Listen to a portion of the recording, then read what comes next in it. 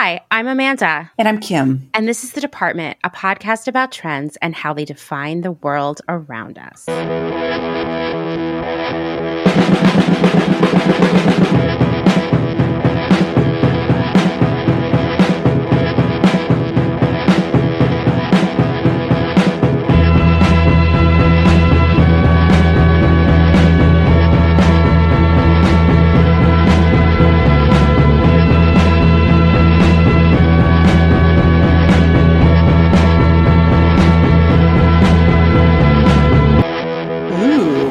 And this is... Yeah, we have a new intro because we realized we're going in this direction. It's really exciting. We're really thinking a lot about how trends shape our lives. I mean, it's like what we've been doing anyway. We just, we wanted to make it official. Anyway. Yeah, we kind of wanted to make it a little bit more about how trends define the world around us and kind of pull that apart in the way of nostalgia, but also, micro, macro, past trends, present trends, just, not necessarily what we had originally, which was kind of, it was a little bit more immediate, and we are really kind of loving looking at it in this like lens of really, I don't know, kind of like a historical perspective, I would have to say that all of our examinations so far into past trends have actually made it even easier for me to see trends on the horizon. So we'll be talking about that as well, but really just talking about, man, like today we're going to begin a series on online dating and talk about a trend that has really just turned our lives upside down and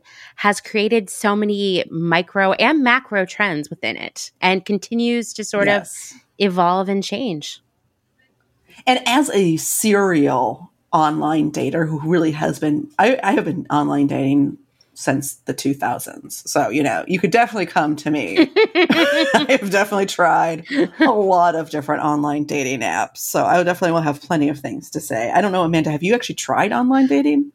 I was thinking about that today. Very, very little, but I have helped my friends with it. I just, you have experience. I do. And, Kim and I were talking about this as we were preparing for it. And it just said, basically, living in Portland, online dating was sort of unnecessary because you met people everywhere you went. And I definitely told Kim some stories of, encountering characters, if you will, that my friend and I had seen on OkCupid in real life and how awkward that was. Whereas that wouldn't happen in a big city like LA and New York. But in Portland, it's just too small. So I just never really needed to then. And I did try it a little bit in Philadelphia a long time ago, and I tried it briefly in LA, but by the time I tried it in LA, I was like, you know what? I hate this. So we'll get into all of that as we move through these episodes, but definitely it was just like the amount of time I had to put into it. It just wasn't like yielding any results, that I was happy with, I guess. Yeah. Yeah, it is a lot of time, a lot of energy, and a lot of disappointment.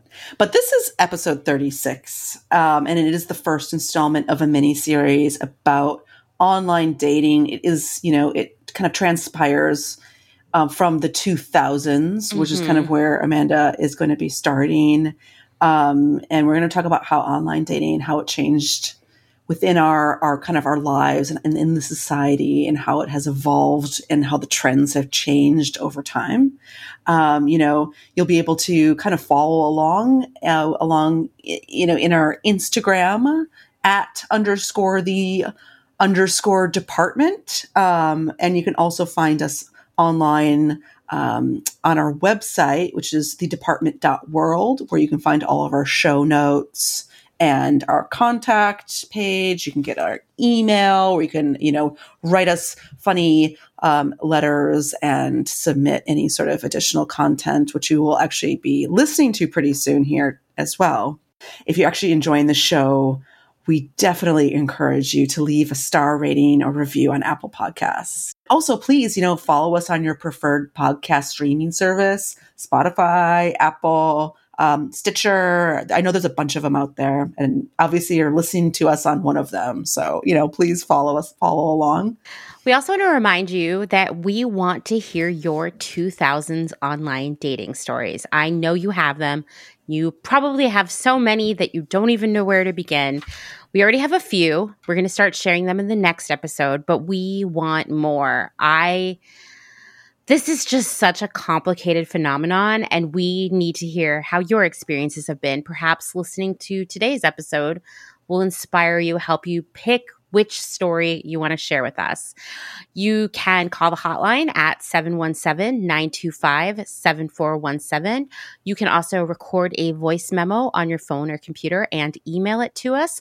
Or you can also just write it all out and we will do a dramatic reading of it. Yes. Oh my gosh. We could, I think Amanda, you could read one of the characters. I could read another. It's theater. Just pure theater. It would be theater. Well, this week we have 3 messages. None of them are about dating. Like I said, we're going to start sharing those in the next episode. But 2 of our messages are going to be about our movie episodes, which were 3 weeks ago now. And then the last one is a wild card that has nothing to do with that, but I'm excited to hear Kim's opinion on. So the first message is from Janelle, and I want to say that Janelle is a second-time caller, and she has a movie rental story to share. Hello, Kim and Amanda. This is Janelle calling. I'm just listening to your episode on movies, and you guys are talking about renting a movie, going to the store, and I just wanted to share a story that I live in a small desert town in California, and we had a video store, and up until COVID, we would go there and rent movies, and it was really fun to just browse around and look at all the movies. Most of the new releases, I've never heard of. Their old movie section wasn't as good as, like indie movie stores, in the 90s. So, they didn't really have like a great selection, but it was still fun to go. And sadly, during COVID, they closed because of the town regulations or state regulations. And then they closed forever and they didn't reopen. And it was really sad. So that's it. I just wanted to share my story. I'm going to go back and listen to the rest of the pod. Thank you guys. Bye. It actually just reminded me so much of indie movie stores in the 90s and the absolute loss of indie movie stores, not just blockbusters, but indie movie stores, and how just amazing they were. I know. I mean, every neighborhood that was cool would have its own video store. Like in Chicago, Earwax was a coffee shop / coolest video store ever. With the coolest people working there. Totally. You usually were friends with a lot of the people that worked there too. Yes, and you could almost guarantee that any film you got there was going to be really good. Although I do remember one time my boyfriend at the time, Dylan's father, went to Earwax to get us a movie. And I can't remember what he was supposed to be getting us, but it was something good.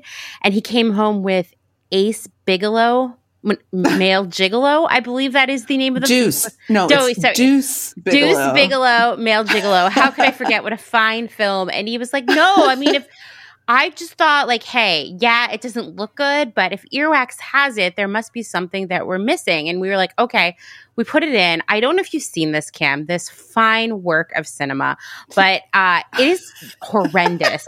It is absolutely horrible. It is unwatchable. It is unwatchable. We didn't even finish it. And it was like, okay, new relationship policy. Like you're not allowed to go to the video store alone. And it was just like a funny thing for a long time.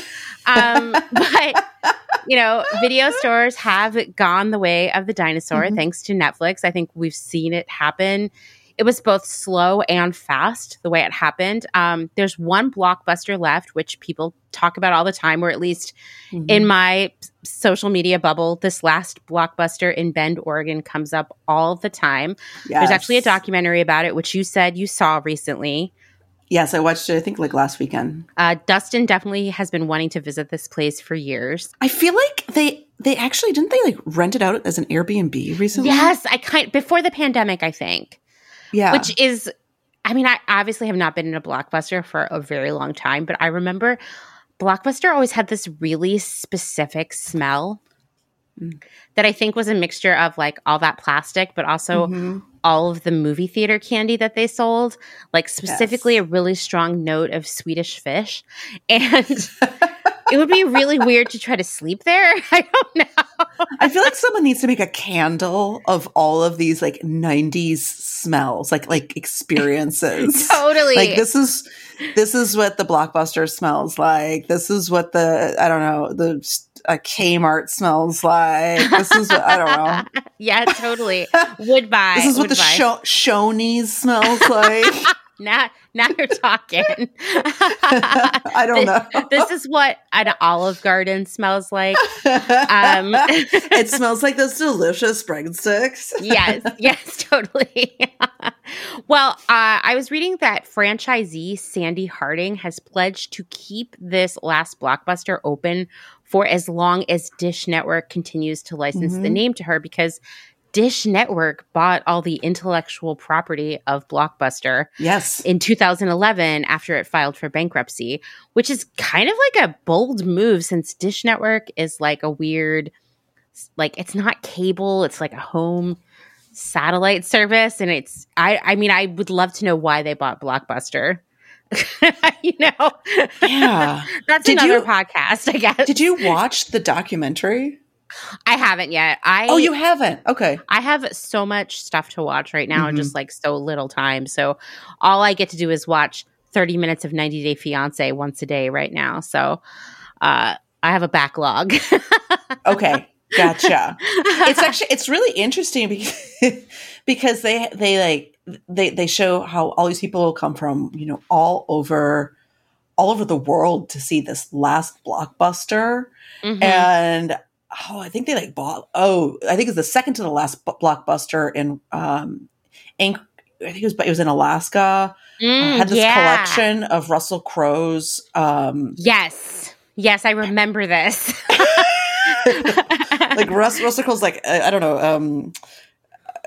What would you call it? Like costume paraphernalia? Yeah, and I feel like it specifically was like and now things that were on his groin or something. Yes. Yeah. Oh no, they did not get that piece, like the cod piece or whatever. I didn't get that. That was not part of the traveling Russell Crowe costume exhibit. It's very interesting, and and they interview a bunch of people that also worked at Blockbusters, a lot of like actors and things, and I gotta say, some of the people look really, really bad, and they clearly didn't have like, hair and makeup or something, and they just look really ragged, even though usually they look really great. You're just like, really? You couldn't have put a little powder on? All right. It's very funny, but it's actually a really interesting documentary. But I'm kind of spinning off. Anyway, okay. Well, thank you for calling, Janelle, and taking us on this very strange walk down memory lane that we just had. And possibly, well, definitely the first, but possibly the last time we will talk about both cod pieces and Deuce Bigelow, Male Gigolo, which I do believe had a sequel, by the way. I don't know if anybody's seen that. It actually did. Probably even more unwatchable than the first one. I mean, I don't know if that's possible. That's all I'm saying. If you are listening and you are like, you are so wrong, that is the finest work of film I've ever seen, please call in. We want to know. Okay, well, our next message is from Gabriella, and she just has some positive vibes and feedback about our movie episode. Hi, this message is for the department. Hi, Kim and Amanda. This is Gabriella Antonis. I've never called in for the department before, but I just had to share that episode 33 is my favorite of all time. And I know I messaged saying that I knew that it would be before I even listened, and I was right.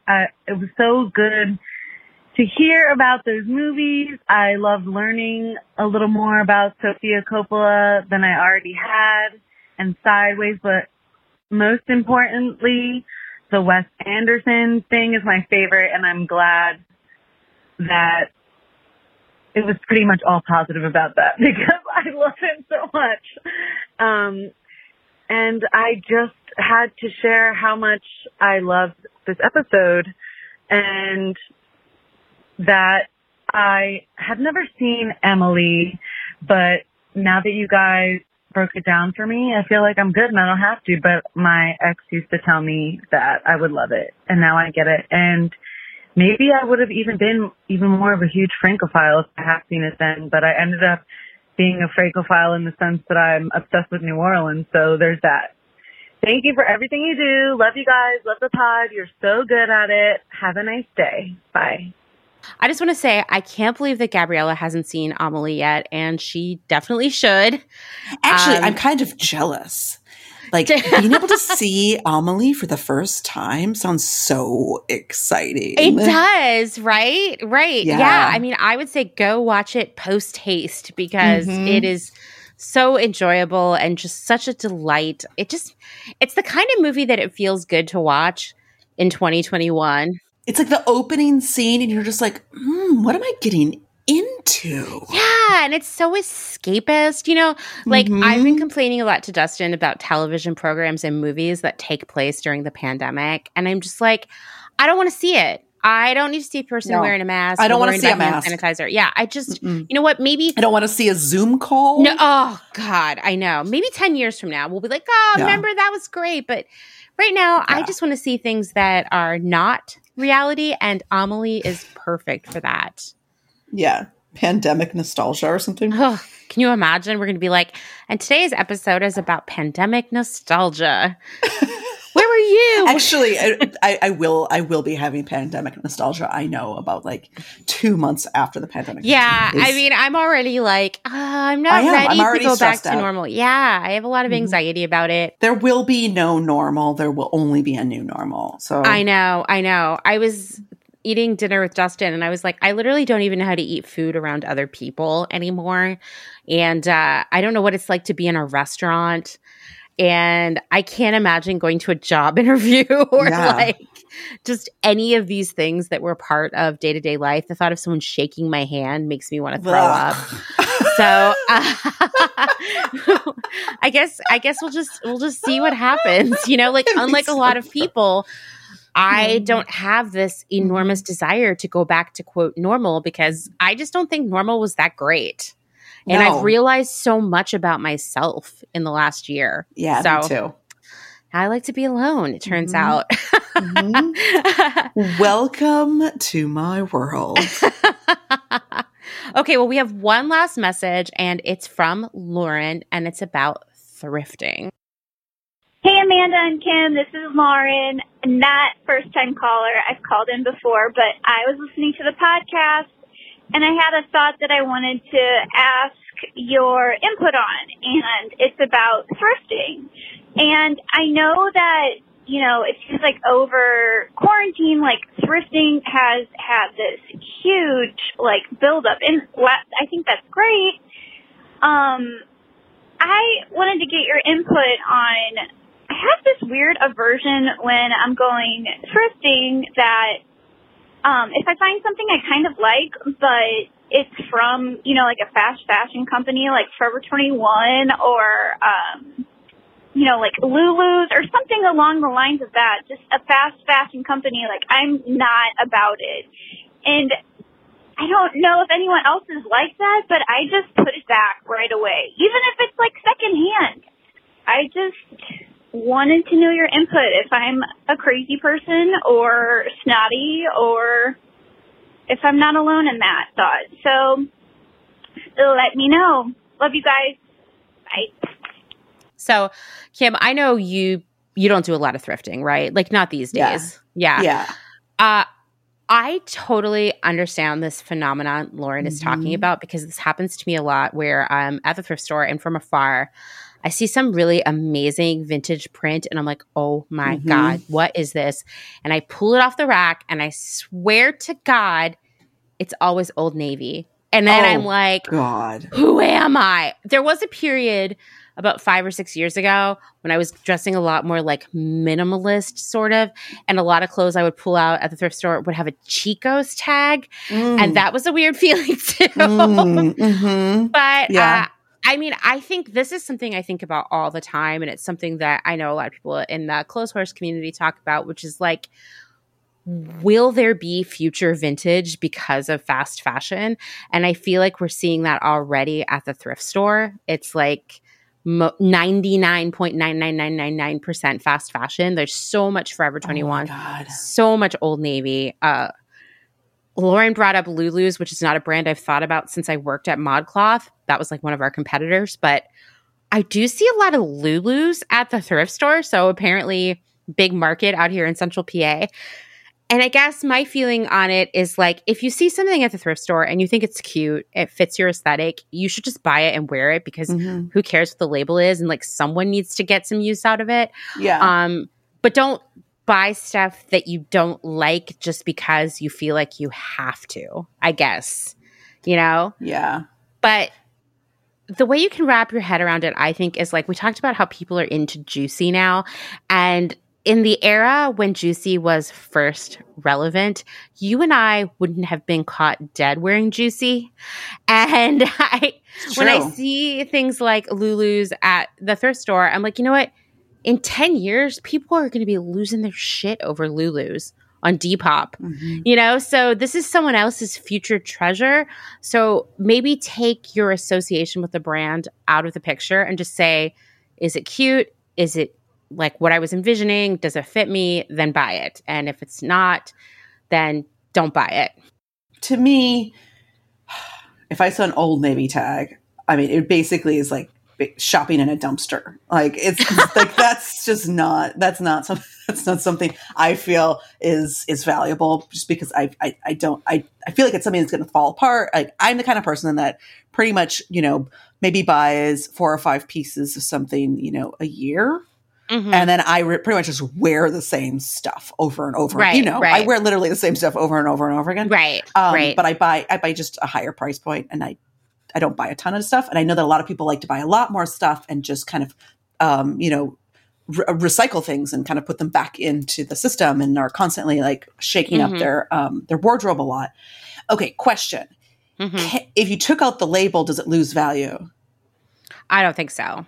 So if you so why don't you cut out the label? Yeah, like if the label's bothering you, just lose it. Like it's like mentally take the label off anyway and say, is this something that I want to wear? Because unfortunately, the sheer volume of this fast fashion clothing that people are moving through, it's like someone has to wear it, and that means it has to be us, because otherwise it's just going to the landfill where it's going to take 1,000 years to decompose. And what I will say is that generally the clothing that you see in the thrift store here in the United States, no matter what the label is actually the creme de la creme of fast fashion, because one, it survived long enough to make it to the thrift store and not be thrown in the trash. 2, at the thrift store, they have experts working in the back who are literally combing through all of this stuff and only picking the best quality, you know, most perfect, most unworn clothing to sell you, because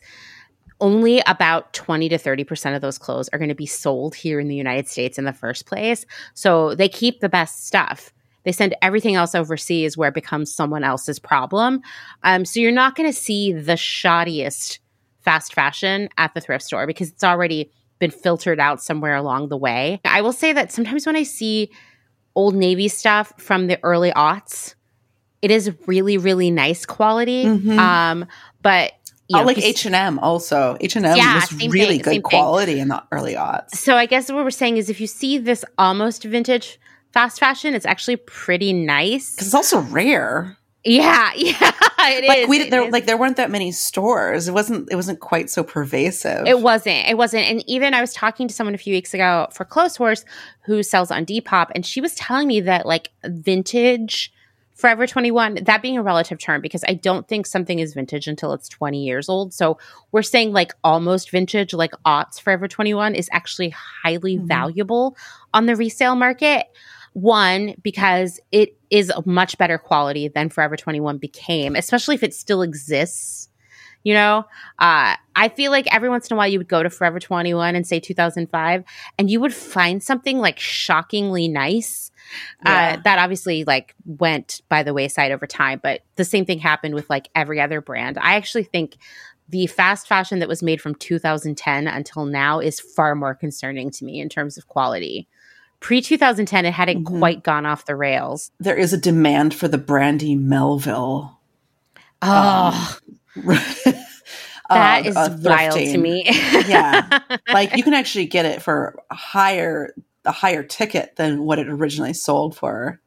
I mean, that happens with Zara too, which is wild to me. Go onto Poshmark and see the prices that people are selling Zara for. Zara's QA is just as bad as anyone else's QA in the fast fashion spectrum. Like the fit is weird, the quality is strange, the fabric synthetic, all that stuff. But like I said, if it actually makes it to the thrift store where someone can pick it to resell it or you see it to buy, it's the best fast fashion that has been made.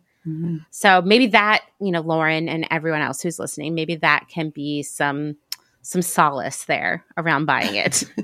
All right, well, let's get into today's episode. And like Kim said, today we're going to be talking about online dating. This is our first installment.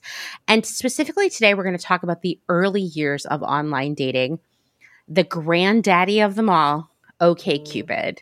To get this online dating ball rolling, we really need to talk about what online dating is right now. So I was telling Kim I found this extremely dry 2020 Pew Research paper about online dating. I mean, it was literally very granular. Yeah, literally. Super granular. So many charts. I tried to pick the highlights here. It was like, oof. I mean, I'm glad someone did this. It paints a story, but man, it was very granular. It'd be like, okay, well, this is what men said, but then men this age said that, but then men this age and this city said that. It was like so much. Is this like, so this is 2020. Is this like pre-pandemic, middle pandemic, post-pandemic? It seems like it was early pandemic, but spoiler, and we'll get to this, online dating has picked up even more during the pandemic, which at first was surprising, but then I was like, yeah, lots of lonely people sitting around. I get it, right? People's priorities have changed. Totally. And online dating is so time consuming. Like now's the time you can do it, you know? So 30% of US adults have at some point used a dating app or website. And while that seems really low to me, I really thought it was going to be like 70% or something. That's a significant jump from the last time they did this stuff, like from the last time they did the study in 2013, when it was only 11%. But doesn't 30% feel low to you? Okay, so it's 30% of adults, but is it 30% of literally all adults? Or the 30% of single adults? Single adults from ages, I want to say 18 to 49. And that makes sense. I thought like I would see that a lot younger people, maybe like 70% of people in their 20s had done it or something. But the 30%, it was pretty close to that number for every age group as well. And I bet you anything, like by the end of 2020, that has gone up to like 40% or 50%. For sure. And like Kim was just saying, these statistics are from the before times, basically, back when you might actually get to go meet one of these people. And online dating has taken off, but I'm going to talk more about people's opinions and experiences doing it now. And I would be curious to see how that has shifted during the pandemic. Obviously, no one's gone through and done an intense study like this yet. You know, we're not at post-pandemic anyway, but like mid-pandemic would be interesting to hear. And I don't, you know, like I said, I don't know what's going on with online dating so much right now. And if I think about it too much, I'm going to get anxiety about people being like super spreaders. But it seems that most online dating is just happening online right now. So 12% of the people that they surveyed said they found a long-term relationship via online dating, which is a really small number. So it's 30% of the people. And then of the 30% of people who did it, 12% of them found a long-term relationship via online dating, which is a very low success rate. And I'm going to get into that. I see why it's a low success rate with this data, but I also know from my own personal experience and my friends' experiences why there's also a low success rate. Yeah. Overall, a majority of the people surveyed who had done the online dating had a positive experience. Like the very first question was like, would you rate your experience positive or negative? Most people said they had a positive experience, but then the survey started to drill a lot deeper into these more complex questions. And that was when a lot of discouraging trends appeared that made you wonder why these people had said in the first place that they'd had a positive experience. So of everybody surveyed, male and female, all ages, 37% of them, of the people who had done online dating, said someone on a site or an app continued to contact them after they said they were no longer interested or not interested at all. 35% said that they were sent an explicit message or image, which you know what that was. It was dick pics. Yeah. And they were saying they didn't ask for these messages, were unsolicited. They didn't ask for them. And 28% were called an offensive name. A small percentage, 9%, said they were threatened with physical harm. But I'm just going to be honest, 9% of people doing online dating being threatened with physical harm is concerning to me. It's a big number. Yeah, I think so. 10% of people, I mean, this is like millions of people. That are online. This is a lot of people. Nearly 10% of a million people. That's a lot, yeah. Yeah. Unsurprisingly, though, all of these numbers were significantly higher for women than men. So the numbers I just gave you were everyone. Now we're going to drill down into women, and then you start to see a very concerning pattern. So 48% of women who used the online dating said that someone continued to contact them after they said no. 46% received unwanted explicit messages. 33%, so a third of all the women who used online dating were called offensive names. Cool. And 11% were threatened with physical harm. Then, so that's all women of all ages, right? But then you drill down into the younger women, ages 18 to 34, and then you get really freaked out because 6 in 10 of these younger women, that's 60%, said someone continued to contact them after they said no. 57% received unwanted explicit messages. 44% were called explicit names, and almost 20% of them were threatened with physical harm. Wow. So basically, a majority of young women are not having a great time online dating. And I see people posting screenshots of this kind of shit on Instagram all the time. And then it seems like they've kind of normalized it. So yeah, like it's like, ha, ha, ha. And I'm like, They've normalized it. And the fact that it's digital seems like they feel maybe like there's a little bit of like distance and a little bit of security, maybe. And so they can kind of get over it easier. And then maybe they have another good encounter, so it balances. I guess so. I don't actually know because it sounds terrible. I don't know either, but it makes sense to me. I see the same people over and over again posting screenshots of conversations. It's almost always Tinder, like that I see this. Some are people I know and some people I don't know, but like they make other content that I'm interested in. And I do see them getting called really terrible names. I see them getting really explicit photos and messages. I see them telling people no and continuing to be harassed. And everybody laughs at it and kind of picks on these dudes because it's always women posting this stuff, but it's ugly, you know?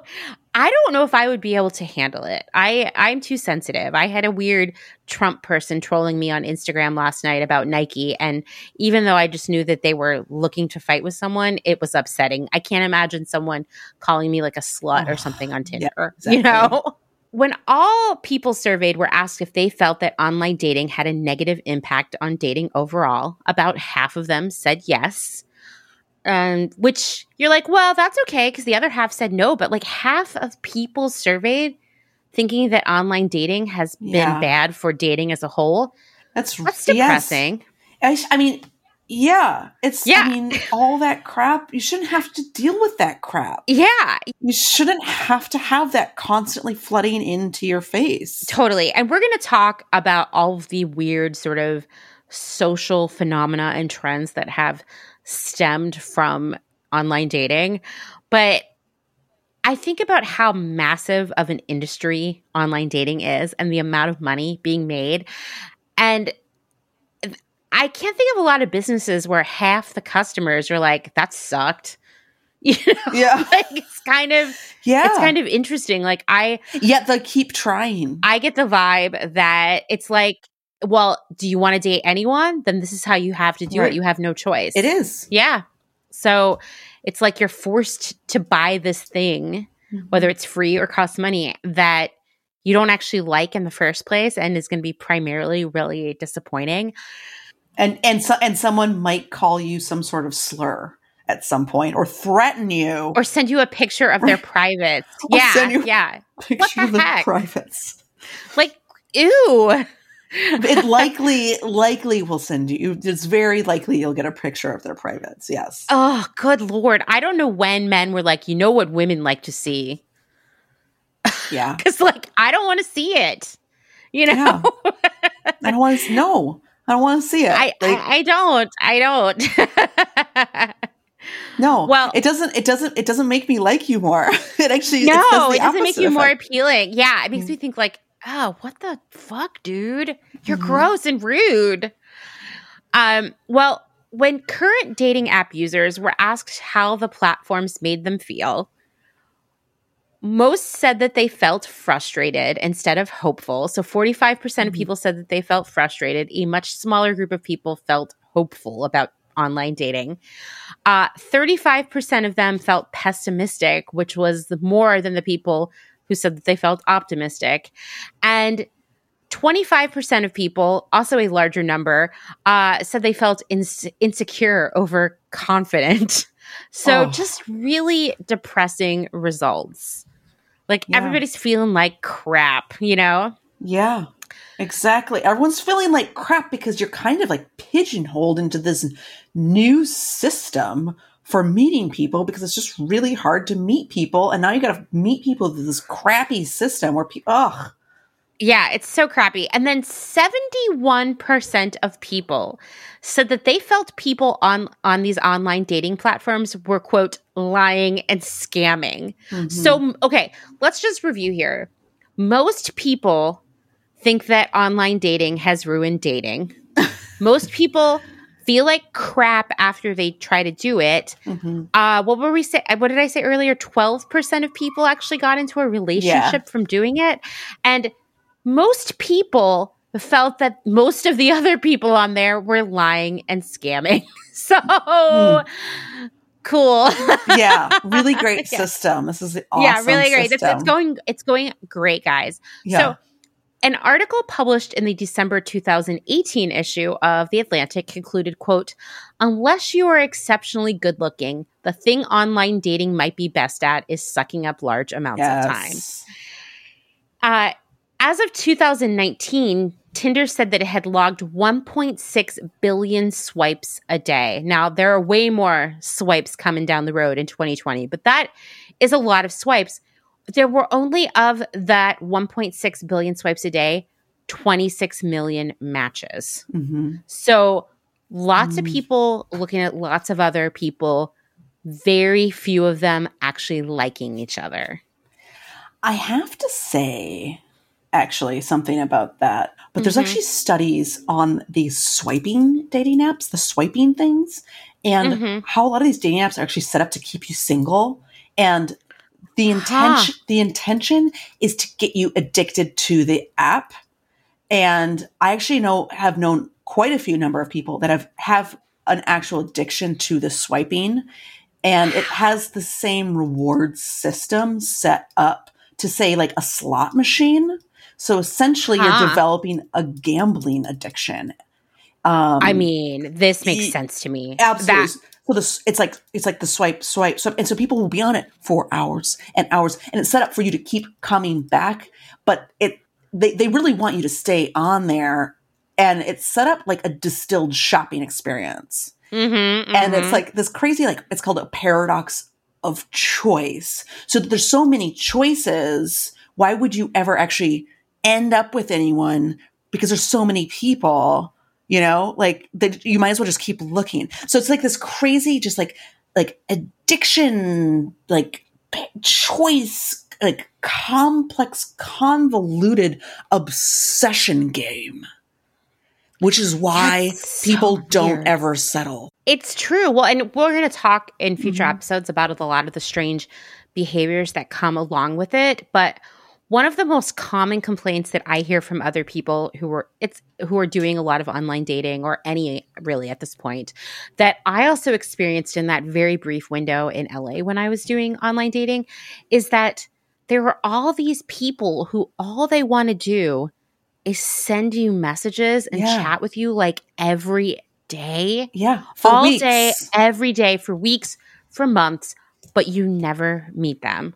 Yeah. I mean, I remember this one guy who he would text me first thing in the morning, and throughout the day, I would know what he had for lunch, what he did for dinner, where he was hanging out, what he was reading, what he was listening to. We literally never hung out in real life ever. They're called pen pals. Oh, it's so weird. I mean, that's like a whole episode right there, but it is weird. It's like a conversational, it's like they get like the relationship of like having someone to talk to without actually having to put in any sort of actual emotional time with this person. Jesus. Well, with all of this swiping, about only 15% of this swiping leads to matching. And I would really love to see someone. So, the matching then leads to like theoretically a conversation. I would love to see the next statistic be how many of that 15% of people actually ever hang out in real life. Yeah. And then the next one, how many of those people actually ended up dating? The conversion rate, you mean? Yeah, it's got to be so low. I mean, it has to be so low. The add to cart and purchase rate, essentially. Yeah, exactly. Exactly. It's got to be so low. It's got to be so low. Yeah. Yeah. And it's not like, I mean, I haven't online dated for a long time. I'm coming up on my 5th anniversary being married to Dustin, but I think about how, like, if you go look at Uniqlo one time, it's something they email you every day for the rest of your life about that item. Wouldn't it be crazy if Tinder every day was like, hey, remember when you liked this guy? Better go back and message him. Like, they don't do that because, like you said, they want you to come back again. And the money in online dating is way bigger than I ever thought it would be as I was reading stuff. Like, it's a wild, enormous industry. It is. That same article that I read about how basically, unless you're super hot, online dating is just a time suck, was called Why Are Young People Having So Little Sex? And the thing that made me really laugh is that the URL was the sex recession, which is pretty hilarious. Oh, that's hilarious. But what was interesting about this article, and it was all like, it was another one of those like, millennials don't do the sex anymore. After they killed Applebee's, they killed sex kind of thing. But it was really interesting because online dating is obviously a big piece of that puzzle. And according to a November 2017 poll conducted by The Economist and YouGov, 17% of Americans aged 18 to 29 now believe that a man inviting a woman out for a drink always or usually constitutes sexual harassment. A man inviting a woman out for a drink? Yes. Always or usually constitutes sexual harassment. Oh, no. So basically asking someone out is sexual harassment. Among older groups, much smaller percentages of people believed that. Wait, do they think that's like in the workplace or just like in general? In general, like if you were at a party and you met someone and they said, hey, would you like to go have a drink somewhere? That would be sexual harassment. And I thought that was really interesting. But also, we're not 18 to 29, Yeah. So we also dated in a pre-internet dating era. Yeah. But what this basically proves is that it's really, really hard to ask someone out organically. You have to be like, it's like if you're on the dating app, it means then you're then open to a date. It's basically like having like one of those like those rings. Remember, if you wear that like the what is it? It's like the Irish ring or whatever. if you wear the correct ring, it means that you're open to dating and marriage. Yes. It's just like that. And I think that is true. I mean, also apparently, if you're on an online dating app, it also means you're super interested in seeing pictures of people's privates. Absolutely. So it all makes sense. You're open to seeing privates. Well, and this, I mean, right there, that sort of points to sort of the paradox here, I guess, that it would be sexual harassment to ask someone out for a drink, but it's totally okay to send someone like nude pics on Tinder. Because you're on an app and it means that you're open to dating. It's really crazy. I mean, I would have to say something for us to put a pin in for a future episode is like, how has online dating made consent more complicated? Because it's like, is the assumption that if you are on Tinder, you're like totally DTF or something? I don't know. It's like you are open to anything. Exactly. That is so interesting. Well, so another way in which online dating has made just dating as a whole, getting into relationships more complicated is kind of goes back to what you were saying about how it's like online shopping and how there's such an infinite number of options that why would you just lock yourself down to one, right? Because something better might come along. A study from that same year as the other one I just quoted found that users of OkCupid pursued people who were 25% more desirable than they themselves were. Now, you're probably asking, how do you measure someone being more desirable than others? And that was basically like a ton of data that would show the amount of likes that these people would get. So like someone's a 7. And they're dating an 8 or something. Yeah, basically. Like saying like, okay, well, 25% of people who saw your photo liked it, while you only like people who 50% of people have liked.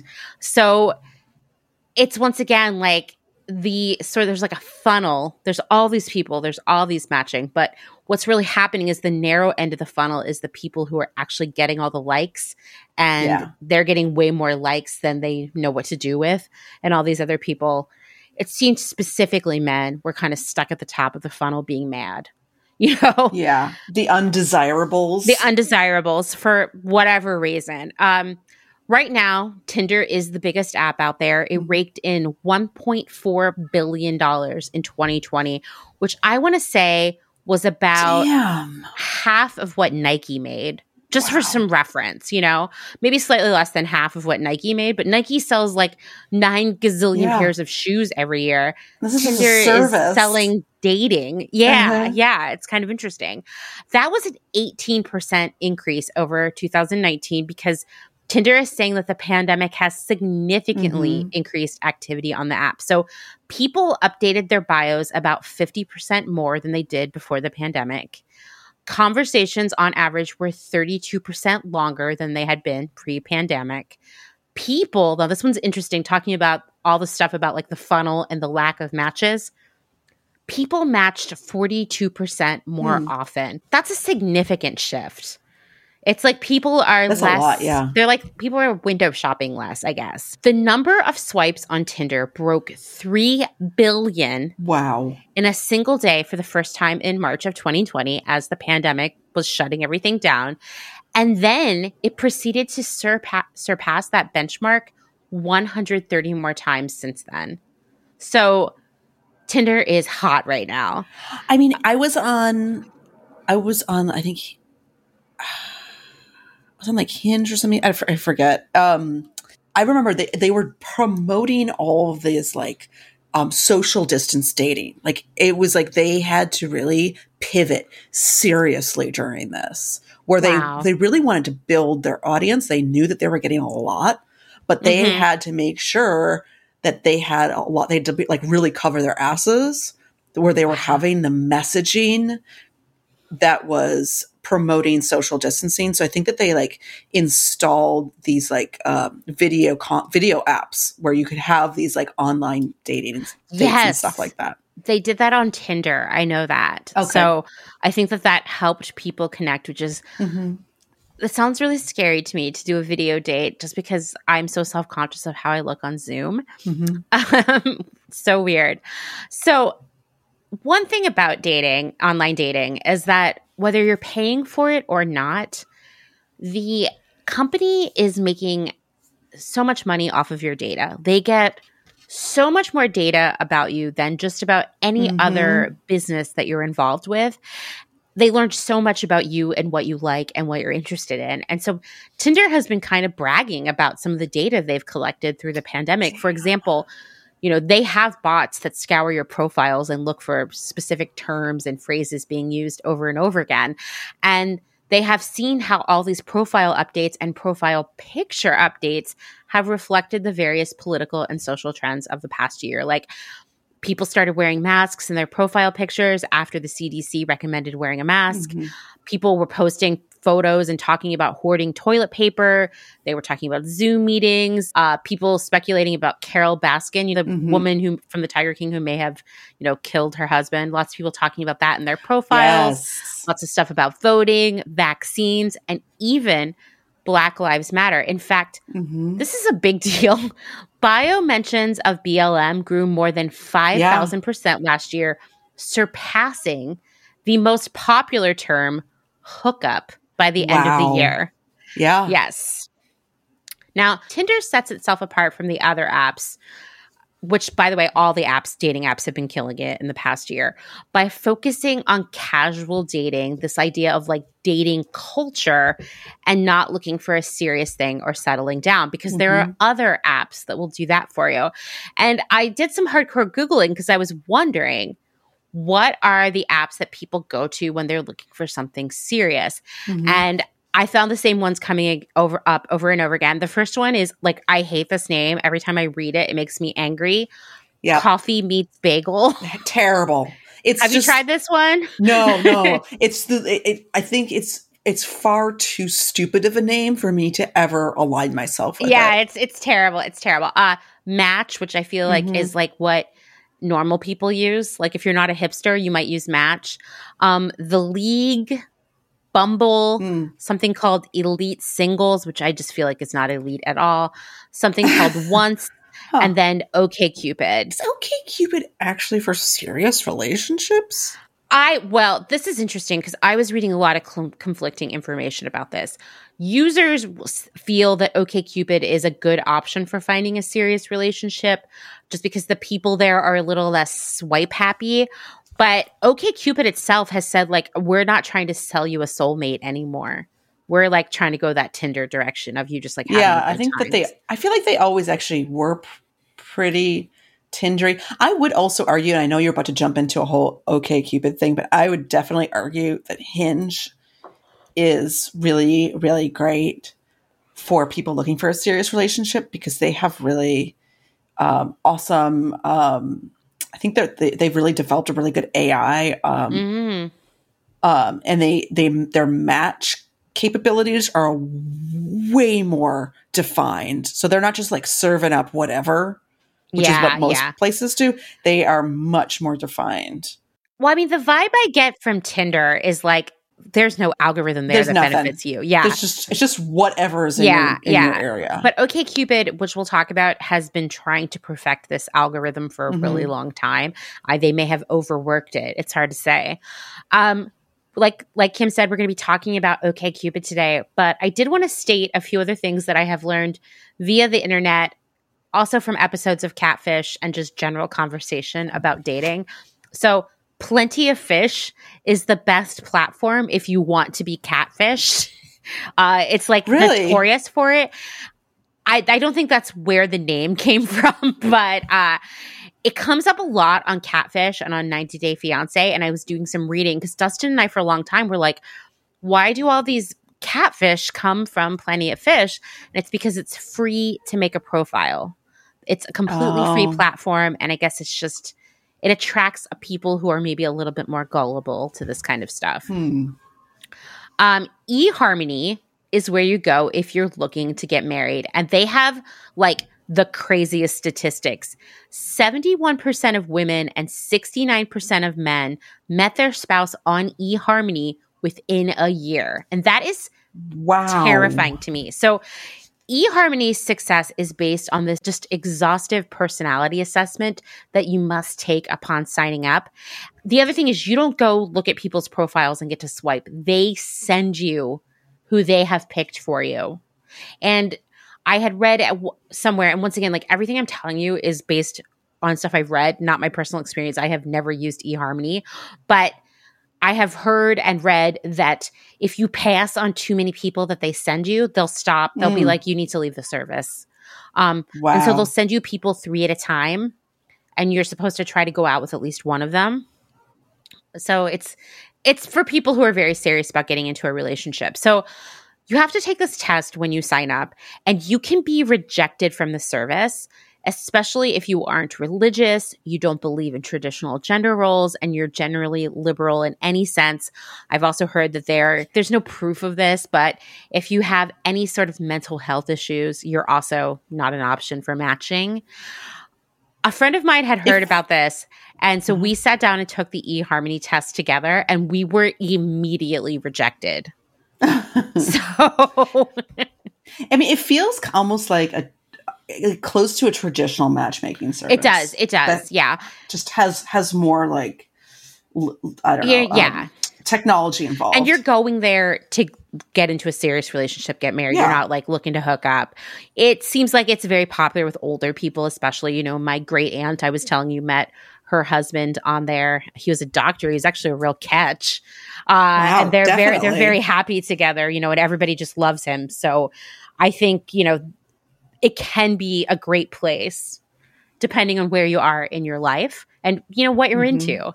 Online dating has without a doubt changed dating forever, but it's made it easier in a lot of ways to meet people outside your social circle.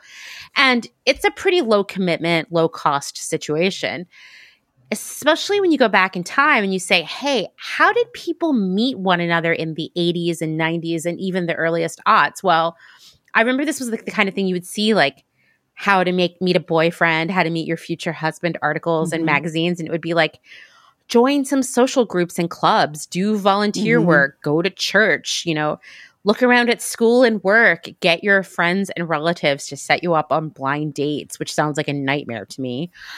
Matchmakers, like Kim was talking about, which still exist. They're very expensive. They will find you someone. Personal ads in the newspaper were one of those things that, like, they clearly were very popular because every newspaper had them, but I think that there was a huge stigma attached to meeting people that way because the assumption is that you might get murdered. Yeah. The personal ads in the newspaper thing was revolutionized by the improvements of phone technology where someone could call a special number, type in the code for your ad, and leave a message for you, hear your outgoing message.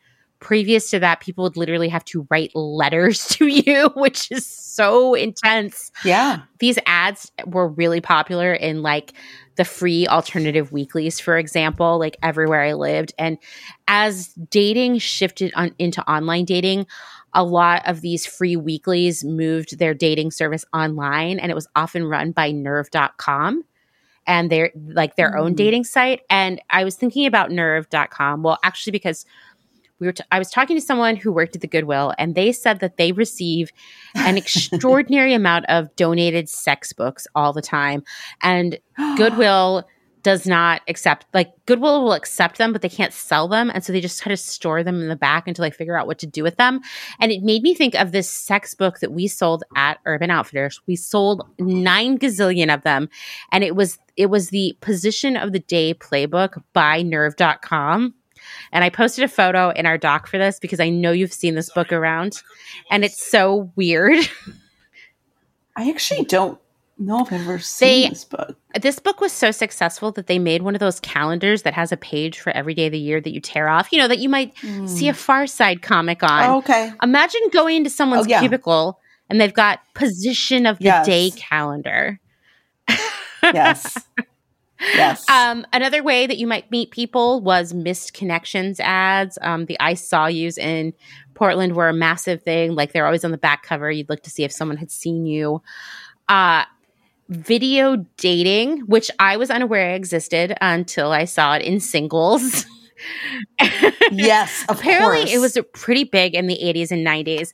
And I wasn't like 100% sure how this worked because this was the era of VHS, and it seemed wild that someone would be in the back like editing together all these tapes and like sending them to everyone. But apparently I found something on Reddit that explained it to me. This person said, before there were dating sites, there were dating services. What many of them did was have the members record a video introducing themselves. And then in order to view the videos, people would go into that dating services building. The staff would typically give people a bunch of videos to look at that they had pre-screened for common interests, much like dating sites do now. But it was done by people rather than computers. Some of these video dating services also would have like real life mixers for the singles, like at their office where you could come and meet other singles.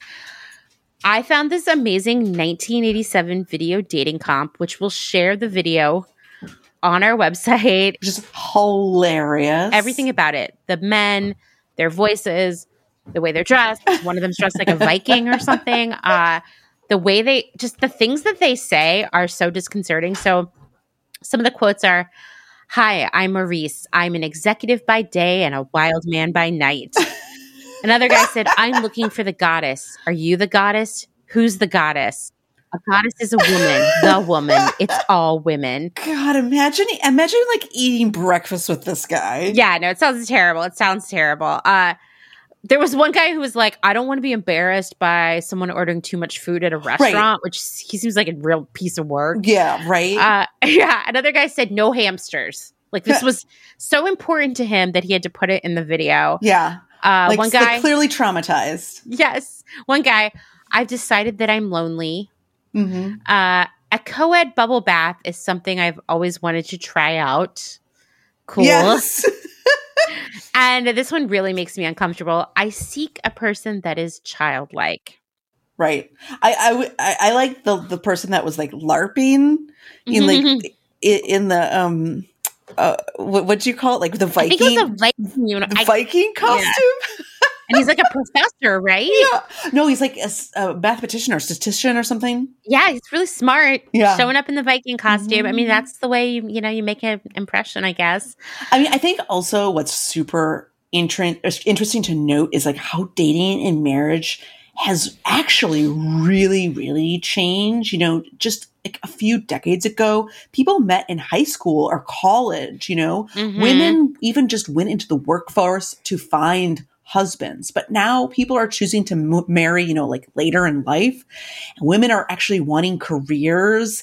And if you go even more macro, the introduction of the pill and the pressure to immediately start a family is just like not present. So over these past, I don't know, like 30, 40 years, we've seen the whole dating and marriage dynamic societally shift.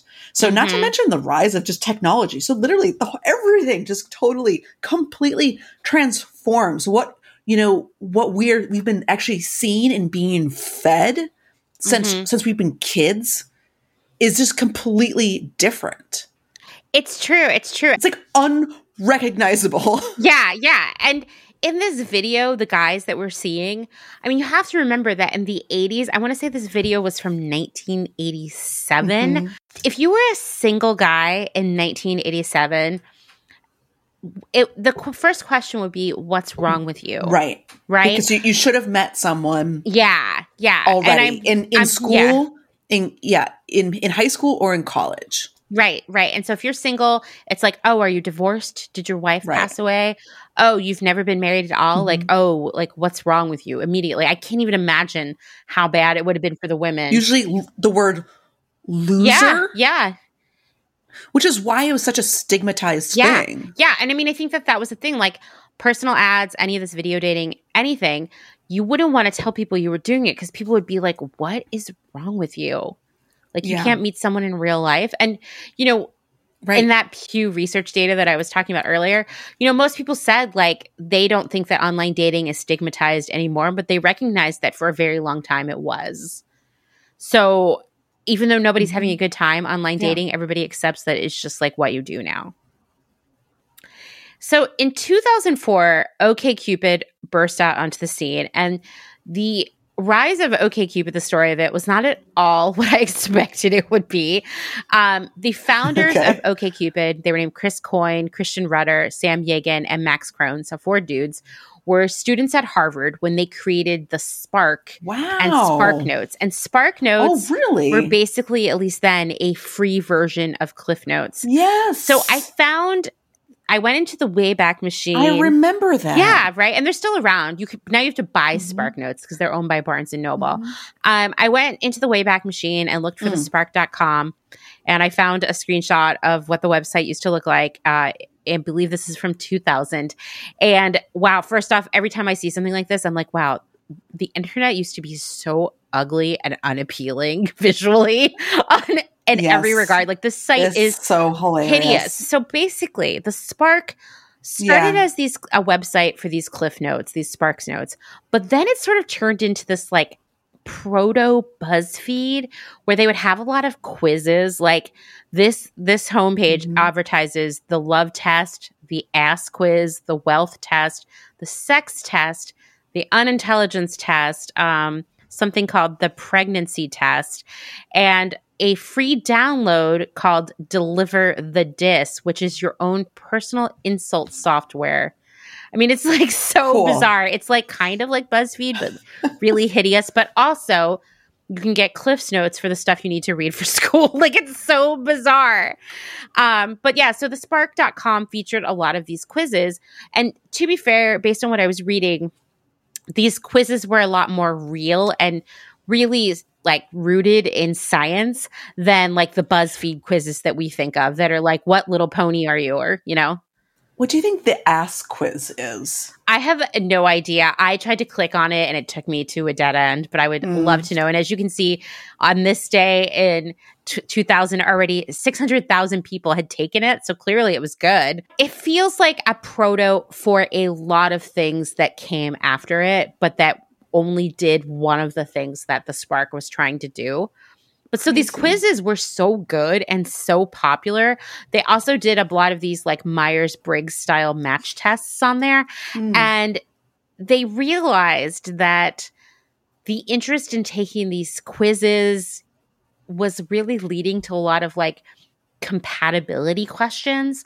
So they started Spark Match, and it was like a beta experiment of allowing registered users who had taken the match test, one of their quizzes, to search for and contact one another based on their match test results. So it was like a very early personality compatibility algorithm.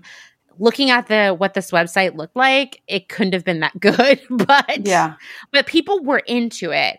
So this made them think like maybe Spark Match is where we want to throw our focus. Because in 2001, that was when Sparknotes were bought by Barnes and Noble. So they didn't really have that business anymore.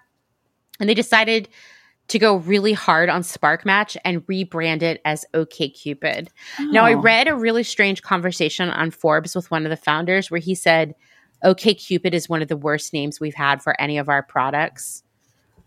He's like, Sparknotes was a far better name. I don't know. Anyway, thought that was so random. I definitely had no awareness of OkCupid until around 2006 when I was visiting Portland, Oregon, and my best friends signed up for it. Yeah. And back then, creating a profile took some work. There were a lot of these sort of like essay questions that were like, what I'm doing with my life, I'm really good at, the first thing people notice about me, favorite books, movies, shows, music, and food. It was epic. I remember it would be epic. Like, and people would read all of this. The 6 things I could never do without. I spend a lot of time thinking about on a typical Friday night. I am ... The thing about OkCupid is like, yes, you had to put all this work into creating this profile, and you really had to work to read other people's profiles because they would be epic. I feel like there wasn't even like a maximum character count for any of these fields. Like, you could just go on forever. OkCupid was like really fun and kind of like a game because it combined the cruelty and shallowness of hot or not with a wide array of personality questions that would help improve your matches. And it was for like kind of a younger, cooler. Yeah, it was for hipsters for sure, right? So in the early days, you would go onto the site, it would show you profiles, and first you would rate the person on their looks, and then you would rate them on their personality. And you would get a message. I remember this because my friend and I sat on the couch seriously doing this for like 8 hours one time, just drinking and doing OkCupid because it was hilarious and addictive. If you matched with someone on looks or personality, you would get a message. But conversely, if you liked someone on looks or personality and they did not like you, you would get a message too. It's like kind of fucked up, right? But very entertaining. Yeah. Somewhere along the way, OkCupid dropped those separate ratings, just having you give one overall rating, sort of getting a bit closer to that swipe left and swipe right of Tinder. And then they stopped doing the thing where you would get a message that someone you liked didn't like you back, probably because people were having a bad time with that. Yes, exactly. It's just a negative user experience. Right. But OkCupid, at least in the early days, really, really wanted you to find a true match with its algorithm. And there were these questions that you were encouraged to answer. There were more than 600 of them. So you didn't have to do it all at once. But the incentive was that the more of these questions that you answer, the more likely we are to match you with someone. And these questions ran the gamut. They were like, are you vegetarian or vegan?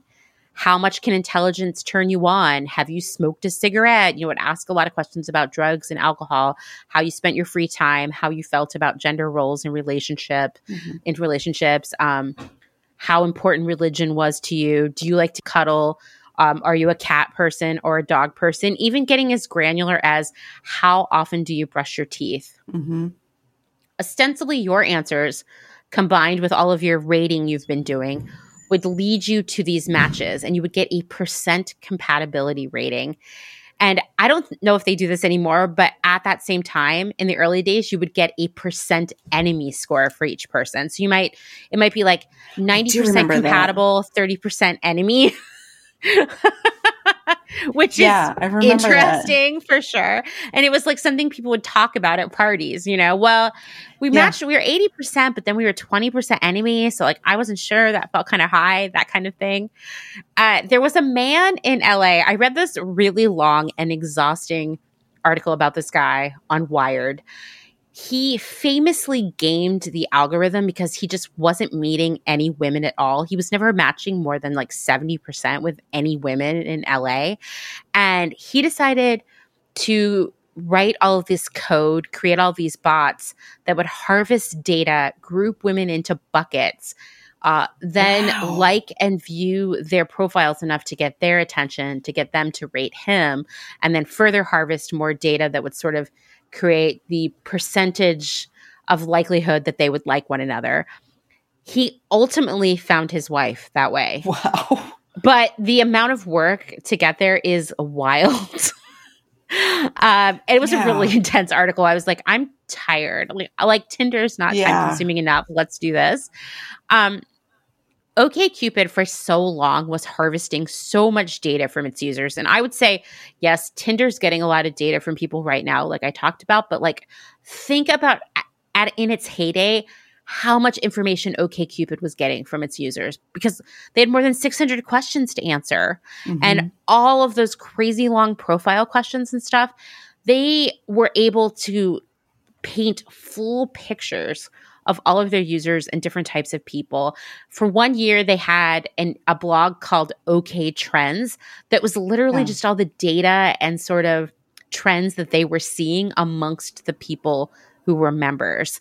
I actually remember this because I remember there was one time that they found like kind of one big correlation, and it was between it was like kind of one of the only correlations that was like really standout, and it was if you liked to drink beer, if you were a man or a woman and you liked to drink beer, you were more likely to actually sleep with someone early in a relationship. I remember that.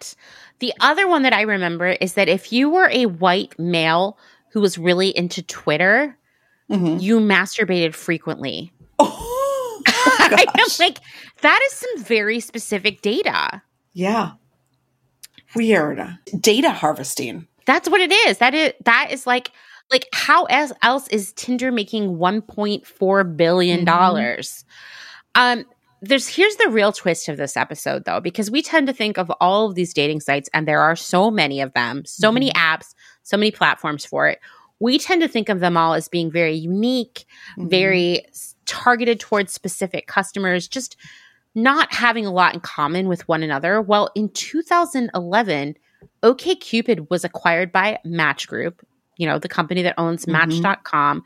And when I started to dig into this, Match Group owns so many dating sites that you probably think are super different. So they own Match, they own Tinder, they own Hinge.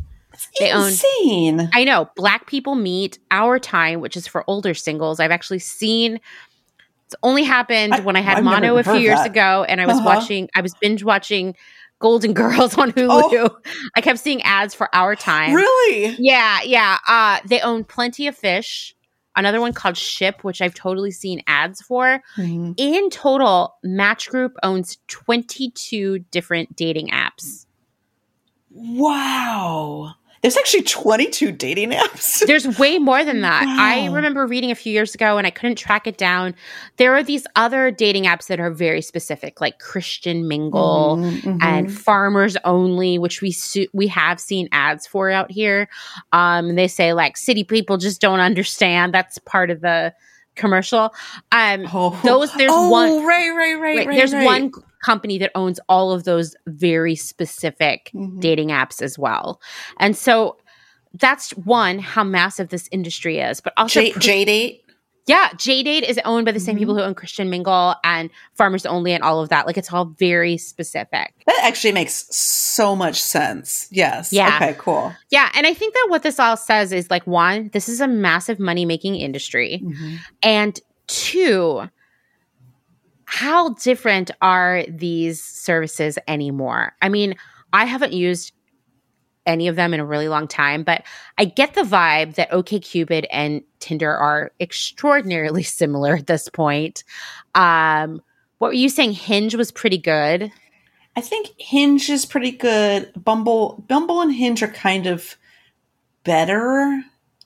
They're like the better choice if you're kind of like a kind of hipper person. And you're not looking up if you're not like into like a hookup culture. Yeah. You're actually kind of wanting to meet someone. Imagine that. Yeah, imagine that. I found that Hinge actually had just a better. I think I'm not exactly quite sure what they do, but I think what they do is they take a better look at your social media and who you follow, and they pull more algorithm data on the people in your circles, and then they kind of match you towards that data. And so they just kind of target you closer to people that you would like more. I don't know. I'm not sure exactly, honestly, but I just found that the quality of people was just a lot better. And I met my boyfriend now on Hinge, so. Am I remembering this incorrectly, or in the early days of Tinder, was Tinder really closely linked to Facebook? So like you would only see people who were like mutual friends of your Facebook friends, or am I like remembering something else? I kind of think that was Hinge originally, but it could have been Tinder. I don't remember. See, 'cause I never was on Tinder. Oh, Facebook has its own Facebook dating right now. Good luck, Facebook dating. I can't even imagine what a shithole that would be. It's basically just their used their marketplace. They just turned it into like for people, just humans. I used Tinder very briefly when I lived in LA, and only because someone that we worked with at Nasty Gal found her husband on Tinder, which has got to be a fucking miracle. But she was basically like, listen, I made it my second job to find someone. So she would meet someone for coffee after work, then go have drinks with someone else, have dinner with another person, possibly have drinks again. So have 2, 3, 4 Tinder dates every day, 4 months until she found him. And she was like, that's what you have to do. And I realized pretty fast, like 2 days into it, that like, I'm just not that person. Like, I hate it. Exactly. And I can't even imagine now in like 2021 being like, I'm going to get really serious about finding a husband on Tinder, because I feel like it's gotten even more hookup-y than it ever has been. Tinder is just I actually take it back. I think I actually did try Tinder for like a couple days, and it not only was it just it was really hookup-y, and I felt that immediately. Because obviously people were immediately trying to just do hookup stuff. And I got so scared. This was like years ago. I just was like, oh my God, this is horrible. And I immediately deleted it and was just like, this is so terrifying. But like, with Bumble, like you get totally obsessed, and you get like that swipey thing is so like just compulsive, and you do get sucked into it. Like you get a glass of wine. Good luck. You're just like, you're in there all night. That's what you're doing. Yeah. Like for sure. I remember at one of my jobs, one of my coworkers was doing one of those, and we would just sit at the bar after work and swipe for her because it was so wildly entertaining to us. So wildly. Yeah. Yeah. I mean, I get it. And it is like when you started to talk about it being more like online gambling, I was like, whoa, you are like shopping right. for men. Yeah. Way to make it fun, or shopping for women, whatever it is. Ooh, how fun. Yeah. Well, the thing, not to sound like a grandma here, but the thing about online dating is that someone might have a great profile. They might be really cute in their photos.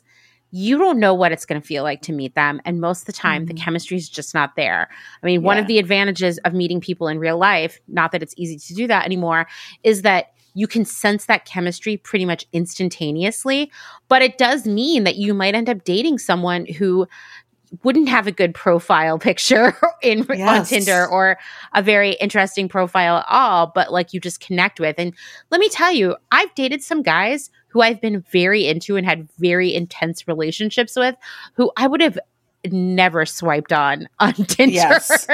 So it's just complicated, right? Like I think that was the disconnect for me with the tiny amount of online dating that I did, where I just would be like, this person seemed great on paper, on my phone, if you will, but then I met them in real life and I just didn't feel anything. Yeah. Exactly. Yeah. I think, I'd listened to a couple podcasts about like dating, it was like a sociologist talking about it, and they were saying to actually stay away from online datings because it's set up for failure. It's such a bummer, because you're just like, well, how the hell? And they're like, oh, just, join clubs of things, that you enjoy doing. And I'm like, well, I don't know. I like to shop, and I like, like, I feel like I just like things that, not necessarily. Yeah. Trust me, I wasn't meeting dudes at the kitten shelter. Exactly. Exactly. You're like, well, how else are you supposed to find me? Exactly. Yeah. And that's the thing, like I'm sure we'll talk about this in future episodes, but something that I had noticed when we moved back to Portland from LA, I noticed almost immediately how online dating had changed the way people interacted at bars, at clubs and stuff.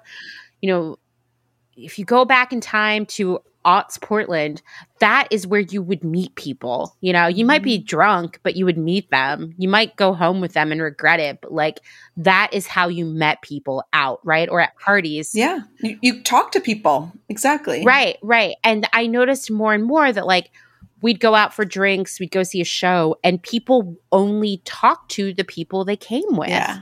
It was no longer this like mingling around and sort of trying to see who was out there. I remember this one specific night in the when internet dating was still like a tiny thing in Portland, going out with a bunch of my dude friends. I was the only girl. And I swear to God, Kim, we went to like 20 places in one night, because we would walk in, they would walk around, they wouldn't see any girls they were interested in it, and then we would immediately leave. And it was like so infuriating to me.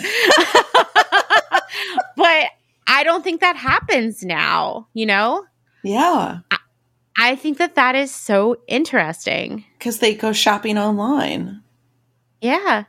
Yeah. That's really sad. I really think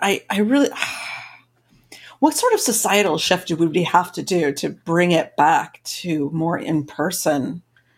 I have no idea. I mean it's like, I don't know, because I think, like I said, I think too that dating sites have muddled the concept of consent. And it's like, to some people, you signing up for an online dating site means you're like ready for anything. And that certainty doesn't exist.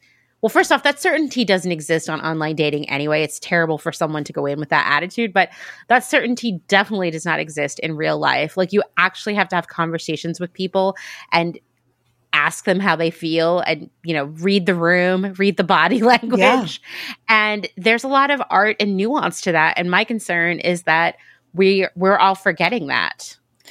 I mean, are most people just like single? It's like, what's the percentage of people that are single now versus the people single 40 years ago? Because it's just like, it just seems like there's just more and more people that are single. And is it more? I don't know. I'm trying to just wrap my head around it, because I know that there's a lot of girls that, out there that are, looking for guys. And it just seems like the pool of guys interested in actually being in a relationship seems to shrink.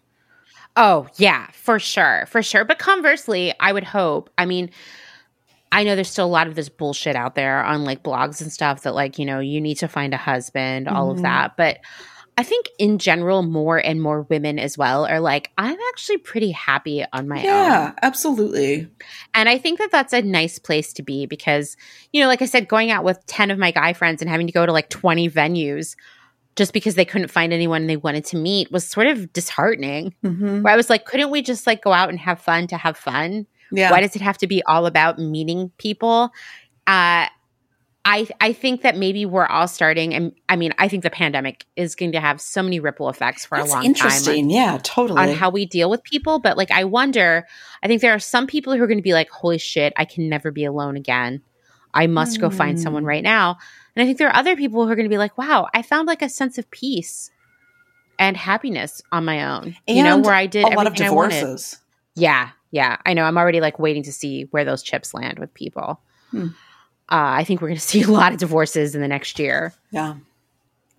Well, that concludes our first installment of our internet online dating mini-series. Please send us your stories. We want to hear them. Hopefully we've inspired you tonight. Maybe you have some opinions or answers to the questions we posed tonight. How are you planning to date in the future, or do you care about it? Do you care about it? Yeah, just let us know. So until next week, I guess. Thank you. Bye.